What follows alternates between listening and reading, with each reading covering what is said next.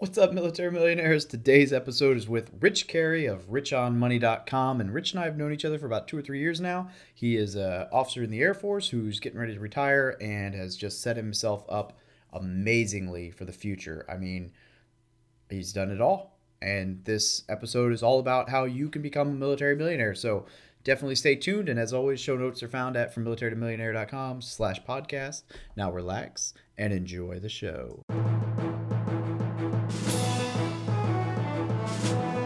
You're listening to the Military Millionaire Podcast, a show about real estate investing for the working class. Stay tuned as we explore ways to help you improve your finances, build wealth through real estate, and become a person that is worth knowing.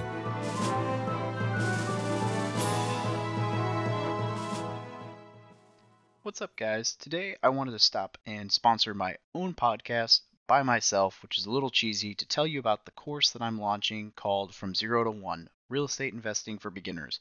Now, this is not a course to help you get rich fast. This is not a course to promise you to make $1 bajillion, but this is the course that will help you get from 0 rental properties to 1 rental property. It is designed to get you through your first purchase. Everything you need to know to get you through that step, with support from myself, obviously via email and whatever, so that we can talk and I can help answer some of those questions for you. And it is extremely affordable right now because I'm launching it for only $97, which, given the amount of content in there and the testimonials I got from the people who tested it beforehand, I am super on the low end for that price, but I'm going to probably have to bump it up in a little while. But for now, to test the waters and see exactly how many people I'm able to help with this, I want it to be extremely affordable because I want to help service members and veterans get their feet in the water. So if you are interested in learning about rental properties and you just want to learn how to get your first one, and then there are some bonus episodes in there to help you advance past that. But if you really just want to know everything you need to know to buy your first property without screwing yourself over, this is the course for you. Go ahead and check it out. The link will be down below in the show notes. And back to your episode. Hey, what's up, everybody? It's Dave here with the Military Millionaire Podcast, and I'm here with Rich Carey of richonmoney.com. And this is actually a lot of fun for me. So Rich and I have known each other. Honestly, I probably met Rich like right around the same quarter that I decided I was going to start a blog. And he had just been on the Bigger Pockets podcast, and that was before I had kind of done anything crazy. Yeah.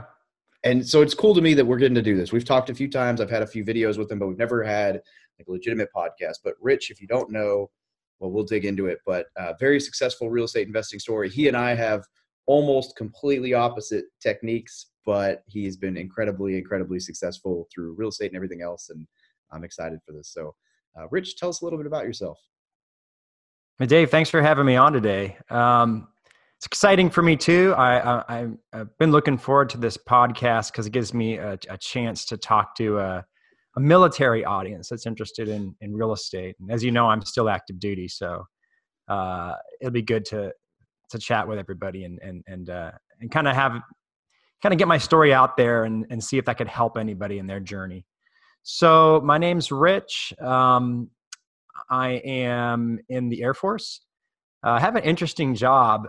It's kind of wrapping up now, and I didn't used to talk about it on podcasts, but since I'm about to retire, I can talk about it a little. I was actually a special agent with the Air Force, kind of like NCIS and the Navy. And during that time, the time that I've been in the military, the last 19 years, I've been doing real estate the whole time in one way or another. Probably my story begins in 2003 when I bought a townhouse in Alexandria, Virginia for $280,000. I thought it was the worst mistake of my life. I thought I was horribly overpaying and I'd never recover from it. About a year and a half later, it was worth $450. So I was like, wow, okay, this real estate thing is crazy. Now, in some ways, that wasn't necessarily a good thing because it kind of gave me this idea of like, I'm really good at investing. Look at what I did. But what I learned later was appreciation's a tricky thing because I sold that house 13 years later for $400,000, right? So really I ended up making about 3 to 4% a year, even though I made 40% in a year and a half. And I think that was a great lesson for me. Fast forward a little bit, when I was in Japan, and I've spent most of my career overseas. When I was in Japan, I flipped houses with a partner who was actually living next door to where I was in Alexandria, Virginia. And we flipped about 8 houses together. Me being more the finance side, him being the boots on the ground. And that worked out well for me. As we'll talk about some more later, I kind of have a no debt philosophy. And earlier in my career, I applied that to real estate. I paid off that mortgage on that townhouse in 7 years. Fast forward a little more, 2013, I moved to Montgomery, Alabama for Air Command and Staff College. Had no plans to invest there, but met somebody, another military member, who was apparently killing it in real estate. And I talked to him. I said, "What are you doing? How are you buying these properties? How are you managing them?" And he gave me all the numbers, and I compared that to what I was doing in Alexandria, Virginia. And I realized that he was doing way better. So I actually ended up buying 6 houses while here in Montgomery, Alabama. Left, spent 5 years overseas, bought 14 more. They were all paid off. And I think that's kind of an unusual accomplishment for someone in the military. But that's my story in a nutshell. Yeah, that's awesome. And so now here you are with, 20 houses that are completely paid off and all cash flowing very well.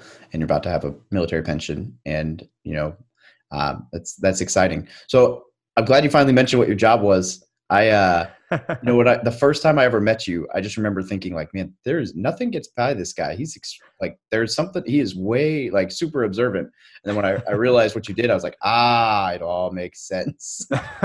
So it's just funny. Anyway, so what would you say, man, I mean, that's like a lot of, that's really cool. You bought a lot of houses, you've had a lot of success. And then, the Alexander, Virginia property, with a little bit of appreciation, but it wasn't enough appreciation that you made this $500,000,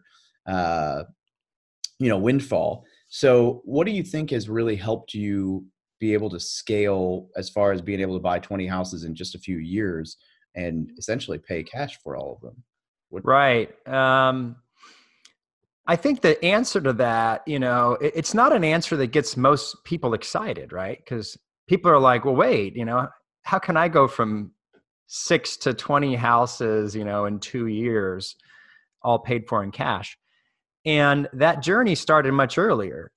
It started with the way I lived, the way that I saved, the way that I invested, and how frugal I was from day one in the military. I always maxed out my Roth IRAs, mine and my wife's, since 1999. I was a little late to getting to maxing out TSP, but I've been maxing out TSP for a long time. I'm an index fund investor. I just put all these money in index funds and I just let it ride.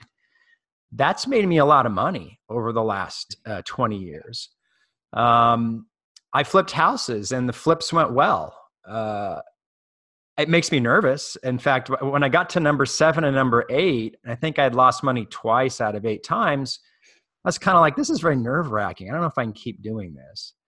So I stopped. But I think that the answer to your question is I saved a lot of that money. I invested a lot of that money. I put it aside. And I also have a lot of money put away, on top of the real estate, put away in index funds, that are in retirement accounts. So I guess you could say I invested in real estate from a financial position of strength, which isn't always the answer you hear from most people interviewed on podcasts. Usually it's more of how did you go from having no money, right, to having a bunch of property? And that's not a strategy that I get that excited about. So that's kind of, I guess, one of my answers to your question. I think the next is, and I sort of started off my story with this, I learned something important about appreciation. And I think it certainly applies to you lived in Hawaii for a while, right? It applies to being in Hawaii, being in San Diego, being in DC. A lot of military members buy houses in these locations. And I think that can really hurt you. I almost think that never makes sense financially for a military member to buy a house in a high cost of living location. because the appreciation game is so tricky, it could happen all at once like it did with me. It could take a dip for the 2 or 3 years that you're there, or it could stay flat, which can still hurt you a lot with a very expensive house. So maybe with lessons like that as well, that's kept me out of trouble, I guess you could say. I like that. I like the financial strength. I know I have been one of the, like, how do I buy houses with zero down? And part of that, I think, I started investing as a sergeant. So my income, I don't know that at that point, given my prior spending habits where I was not super frugal, it was either how do I buy real estate without much out of pocket, or how do I not buy real estate for the next few years? Mm-hmm. And so I'd say I'm glad that I started, but I have run into some issues where, right now, if I had all my real estate paid off, for one, it'd be cash flowing even better. But, I've got this property that's not going so hot, and I'd be able to just pull out a line from one of them and call it a day. Like, it wouldn't be stressful at all. So even though I have cash reserves, now I'm like, oh man, do I want to tap into my cash reserves, or do I want to sell a property? Where if I was much less leveraged, I'd be able to say, do I want to touch my reserves, or do I want to just use money from, this or whatever? It wouldn't be a deal.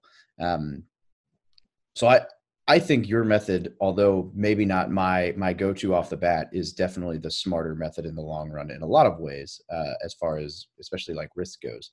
And I think that's cool. I think, you and I both have blogs where we talk about finances and the TSP, and man, I made a whole bunch of mistakes with that early on. And I finally figured out some of it, but I think that you're right. A lot of service members don't understand the expenses piece, right? Like they just, they expense creep, they spend more as they get paid more. And it's almost as though they think, I might get deployed, I might die, so I might as well live like a king until then. And it's sad because as well as I do how well people could set themselves up for success if they were smarter with their finances. So I'd be curious to ask, you kind of mentioned your IRA, your Roth IRAs, but what would be some financial advice that you would give to people joining the military? What do you think are some smart moves that like you should be making regardless of real estate? Well, I feel like it's a very good question on a real estate podcast for military, because what I see in a lot of other real estate groups and even in military real estate groups, it's kind of like, how can I max out my VA loan? How can I, get money? I don't have any money. How can I buy a bunch of real estate? And there's sort of this focus on like, I'll do anything to buy real estate, even though I don't have money. Real estate is an awesome way to build wealth. It's awesome. But in my personal opinion, I believe that there are things that you should do first before you invest in real estate. And that's just the way that I approached it. Of course, everyone, can decide what method is best for them. But for me, I kind of feel like there's sort of a checklist in my mind. It's like, am I contributing to IRAs for both myself and my wife? And I would say yourself and your spouse if you have one. You can both do that. You can do that for your spouse, even if he or she's not working, on top of having a TSP. And for me, the tax advantages of having index funds that are probably going to grow at 7 to 10% over the long term, tax advantaged, so probably ends up being more. That's very important. To me, it's more important than investing in real estate. So I want to max all those things out, TSP and IRAs. And if you're not maxing them out, at least contributing a large amount to them. First, I want to make sure that all my consumer debt's paid off. In my case, I got rid of student loans. I had $32,000, but I paid it off in like a year and a half. Not easy to do, but me and my wife buckled down and did it. Then I want to have some money in in an account outside of retirement. So just like a brokerage account, a mutual fund account. I want to start putting money away there. My opinion is I want to save up 20%. And this is what I tell, a new military person. Save up the 20% down that you need to buy an investment property. Now you don't have to buy, it's not insurmountable because you don't buy in Honolulu and you don't buy in San Diego. You buy a house, it's 100,000 or less, more than likely. Get the down payment for that. And then you've got 20% equity. You buy that house, you make sure the numbers work well. You find a good deal on it. You don't use turnkey. It's another advice that I like to give out. And then once that property is going well and you know that it's working and you know that you made the right buy and that, you got the right tenants in, you start saving up and you do that again. That would be my advice. That's the big picture advice. I'm not against using loans by any means. I think I'm certainly against borrowing against your TSP or your IRA because I consider that money sacred and it's safer than investing in real estate, in my opinion. And I wouldn't want to go bankrupt on my property, and at the expense of that, you've also, ruined your retirement savings in all forms. So that's my advice in a nutshell. Well, and the nice thing is, so like I tell people all the time, if I could go back, right, so I don't know if I've ever talked to you too much about my first few years in the military, but I did. Mm-hmm. I thought I was being smart. I put 8-10% of my paycheck into the TSP, which is better than a lot of my peers, probably 10 on average. But I didn't know that your money sits in the G fund. So from 2008 to 2015, while the market had incredible gains, I earned 1 or 2%. So I'm out, a huge amount just by not realizing that I could have put it into the CNS funds like I have now or whatever. So I'm glad that they finally go into life cycle funds from the get-go now. So that'll help a lot of people out. But I put money in there. I did it okay, but I didn't do it like I should have.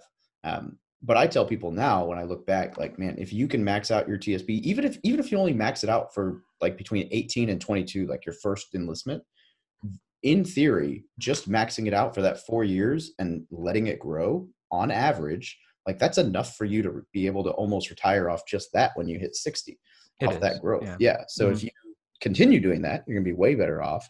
But it also counts as cash reserves. So, if I had known that, like if I had 4 times what I do right now in my TSP and something went wrong, as much as I wouldn't want to pull it, I'd still have a ton in there, so there's a lot of added benefits to that, and especially the tax advantages. Like, I was deployed and I didn't maximize my Roth, and I could triple tax, exempt. That's pretty crazy to think of what I missed out on by not doing that. I think you brought up a good point that I'd want to emphasize, and that is, I think for me, because I've been in the military for a while. I don't even think TSP was available until maybe it was like 2003. That's when it started for the military. I didn't max it right at the beginning. As frugal and as careful as I thought I was at the time, the amount of money that I'd have today, if I'd maxed it the first few years, would be substantially larger. I think it'd probably be about double, because when you max it at the beginning, right, then the magic of compound interest takes over. You're right, though. What you contribute at 18 or 20 or 22, even though it seems like it'd be a huge sacrifice, once you're where I am in your career and you're looking at your bank account, and you're like, geez, this is awesome. I'm so glad I did that.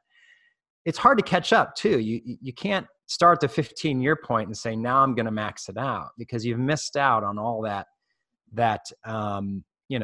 compounding that happens. So early is so important. Figure out a way to make it happen. In my opinion, I didn't start doing big moves in real estate until the 14-year point of my career. And then it all happened very fast. And that is because I had the money and I had the cash to do some stuff, and I had the money and I had the experience, and there was also a lot less stress involved. So again, a largely different approach than what most people end up taking in these real estate circles, but that's how I did things. Today's show is brought to you by Audible. Audible is offering our listeners a free audiobook with a 30-day trial membership. Just go to audibletrial.com/militarymillionaire. Now, why Audible? Audible content includes an unmatched selection of audiobooks, original audio shows, news, comedy, and more from the leading audiobook publishers, broadcasters, and entertainers. I listen to Audible every single day on my commute to and from work. Now, to download your free audiobook today, go to audibletrial.com/militarymillionaire. The nice thing is, that there will be absolutely nothing you have to worry about financially in retirement, because you've got two completely different markets that you've got pretty solid footholds in, that, for one, you have a pension, but for two, like, I can do the 4% withdrawal over here and I'll be good, or I can just live on my cash flow. I'll be good. And that's, a lot of people, get out of the military. They might have a decent amount of real estate, but if that market crumbles, I mean, they'll probably still be all right. Right. There's some buffers there, but Yeah. it's nice to know that you're set up on both ends so that you don't have to stress out about taking care of your family. Right. Another thing I like to talk about with military members, if they're sort of asking what was different, or I think was important about the way I invested. And I know I've heard you say this, it's, you got to think about the cash flow. I invest for cash flow, and I don't play this I don't want to say I play a game, but I mean, I think a lot of people spend a lot of time worrying about which city should I invest in, so I have a large amount of appreciation, so I can use the Burr method, and keep getting real estate faster and faster. I don't worry about that. I think it's more important to know whatever city you're investing in so well that even if the city has average or below average appreciation and job growth and has higher unemployment, has crime issues, but if you know that city well enough, you'll buy real estate in a location where it's going to be fine and it's going to cash flow. And if it never appreciates, you'll still be doing very well. I think a lot of people chase the cities where they think appreciation is going to happen. Of course, that ends up being long distance investing. They don't know anybody on the ground there, and they get themselves in a lot of trouble, with out of control expenses and out of control. The situation's out of their control. They don't have people on the ground that can go in and look at their properties and tell them what's actually going on. And I see that happening a lot, not just for military members, but just with investors in general. I'd say don't chase appreciation, and figure out a way to invest in a location where you or somebody you trust has boots on the ground. Those would be some of my two biggest lessons. Yeah, I agree with those. So I tried to buy in Hawaii, actually. I had a couple properties that I'd found that would have been good deals. They would have even been able to cash flow, but because of how hot that market was, here I am offering this amount with my VA loan and someone's coming in cash, 50,000 more.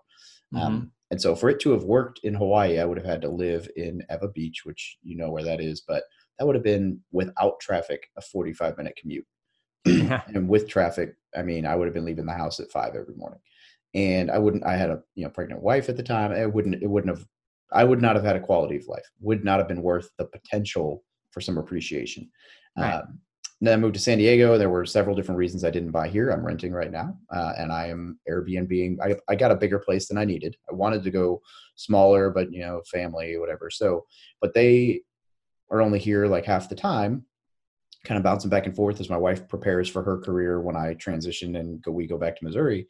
And so I'm renting 2 rooms out now on Airbnb. So I'm essentially living in a 4-bed, 3-bath house for, once that second bedroom starts renting consistently, probably about $1,000 a month out of pocket, and saving the rest.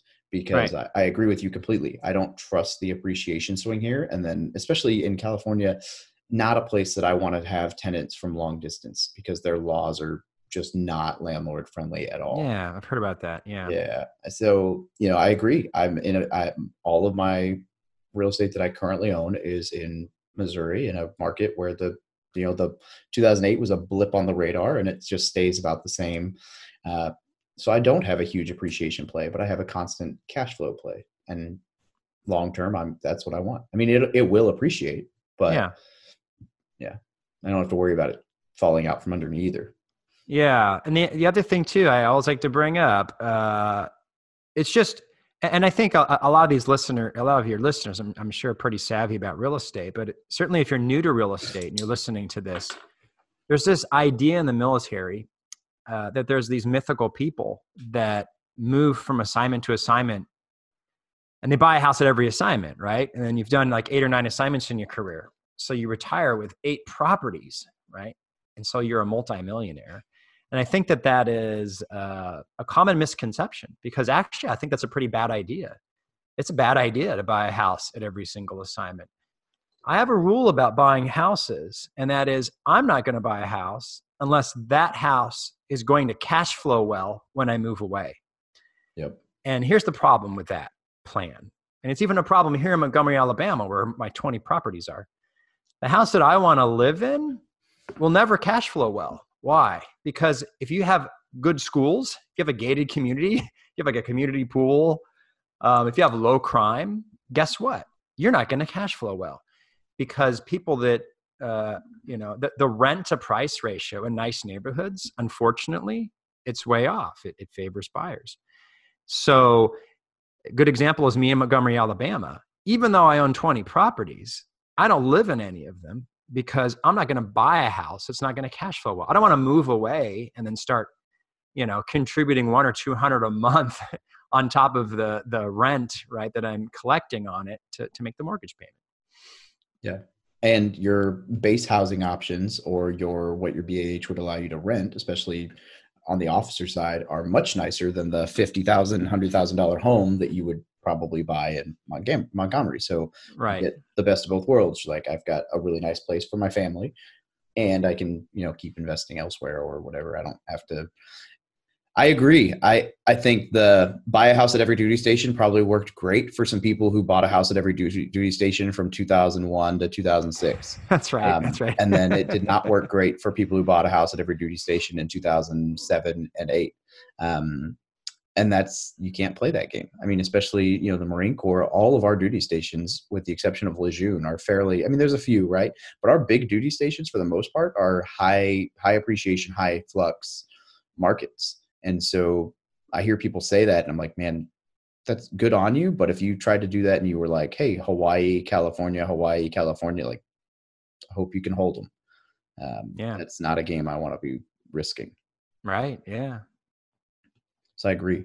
So I think expenses is definitely, incredible. Is any other like military specific investment strategies, not necessarily real estate, that we haven't touched on? I know there's a couple other benefits to military real estate I always like to bring up to people, like the fact that you don't have to pay capital gains tax on a house if you move out of it within 15 years.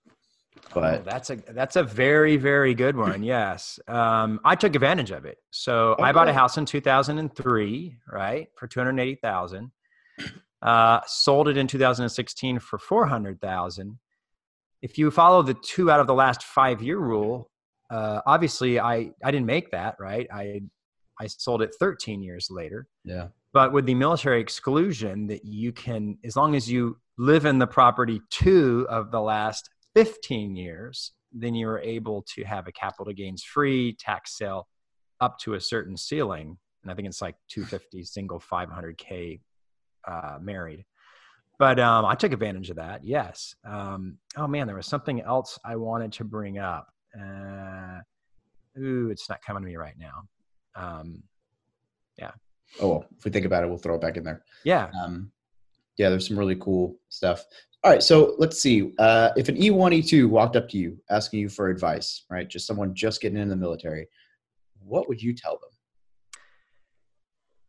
I may have kind of said this earlier, but I'd tell them, think about your finances first, right? Think about, are you doing the important things money-wise that you should be doing? Are you putting enough in TSP to get the match? And do you have a goal? And you should have a goal to max out that TSP. Do you have a Roth IRA or an IRA? And are you doing that for yourself and your spouse? Are you paying off your debt?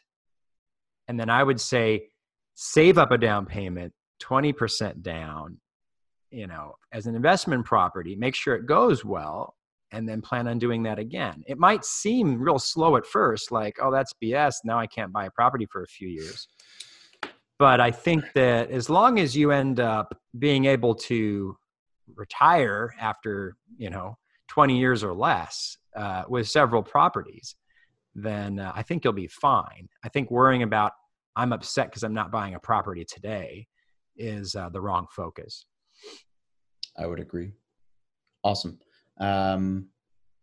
What Well, I think we already touched that, but I'll do it anyway. What makes your method of investing unique?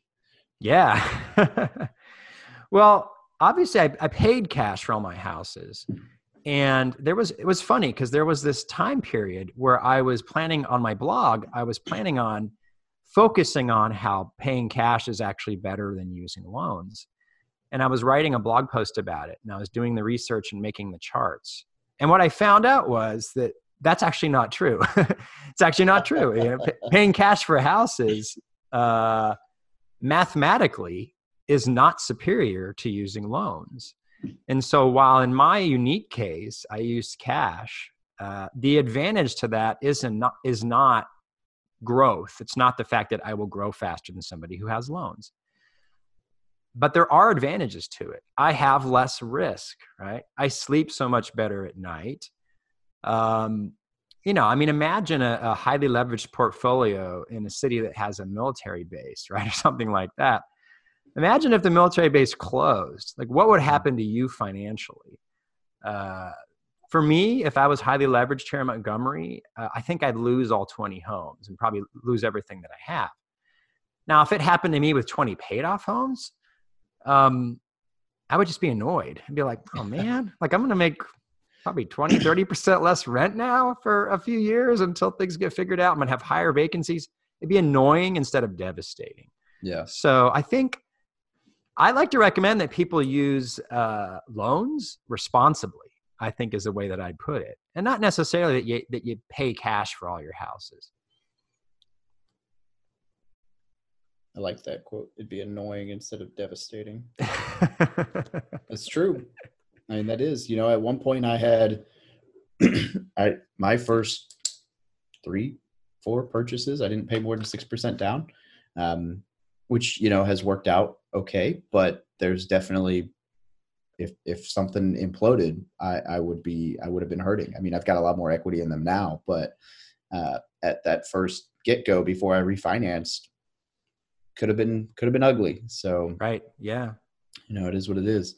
All right. So what is one resource, book, course, website, whatever, that you would recommend to anybody getting started in real estate or finances in general? Oh boy. Resources, man, my favorite book's right over here. It's called Fooled by Randomness, right? Ooh, that's a good one. I thought you were going to say Simple Path to Wealth. No, that's a great book, and military members should definitely read it. It's a must read. But Fooled by Randomness, that probably shaped my view of the markets and investing and I guess I would say the uselessness of trying to play the short game on stocks. You got to read that book to understand money, and you got to have money to invest in real estate. Yeah. I'll tell you though, that book has crushed internally a lot of my views about the Marine Corps. And I say that so very short example. A few weeks ago we had issue where we send, I can't talk too much about my job, but we send buses all over the place for things, and we send a lot of buses to this Air Force base, and buses are always hitting traffic and stuff's always going wrong, whatever. We had this bus, and it was like a 1 or 2 in the morning mission, or it was like a 4 in the morning mission. The bus got loaded faster than normal. The bus had arrived early. The Marines were ready. They loaded fast. And they left early, and they hit no traffic, and the bus driver was speeding, and somehow the bus got there 2 hours early, which to me, bus early, awesome, thanks, woohoo, And I guess the flight line wasn't open, so this guy decided that his solution was to hop the fence into the terminal and find a way to open the terminal door and let all the Marines in. Not a good idea. No. But we got this talk at work about revamping our entire system to ensure that buses didn't leave early. And I had just read that book, and I'm like, this is an anomaly. This is not the norm. Let's not change our entire systems, But that's the military likes to change things, and I'm like, no. Yeah, that's true. Most people don't think jumping. God forbid we're early. Is a good idea. Yeah. So anyway, we ended up not changing all that, but I just thought it was funny because I'm in this meeting, and I'm like, I'm going to go get my copy of this book and just slam it on the table. But oh man. All right. So, hey, before we wrap this up, where can people get a hold of you? Okay. So I'm at richonmoney.com. Email me if you have questions, rich@richonmoney.com. And, you'll see my uniquer approach to, I'd say unique and conservative approach to real estate, in the form of many blog posts, and I have a YouTube channel that is just starting to get going. But when you're on my blog, you'll see those videos, and it's easy to click over to my YouTube channel as well. Right on. Yeah, I will make sure that I link to all of that in the show notes for you, as well as your YouTube channel. And Rich, thank you so much for joining me today. Hey, thanks, Dave. That was awesome. Great interview. Appreciate the opportunity. Anytime, brother. Anytime. All right. Have a great day. You too. Bye-bye. Thank you for listening to another episode about my journey from military to millionaire. If you liked it, be sure to visit frommilitarytomillionaire.com/podcast to subscribe to future podcasts. While you're there, we'd love for you to rate the show, give us a review on iTunes. Now get out there and take action.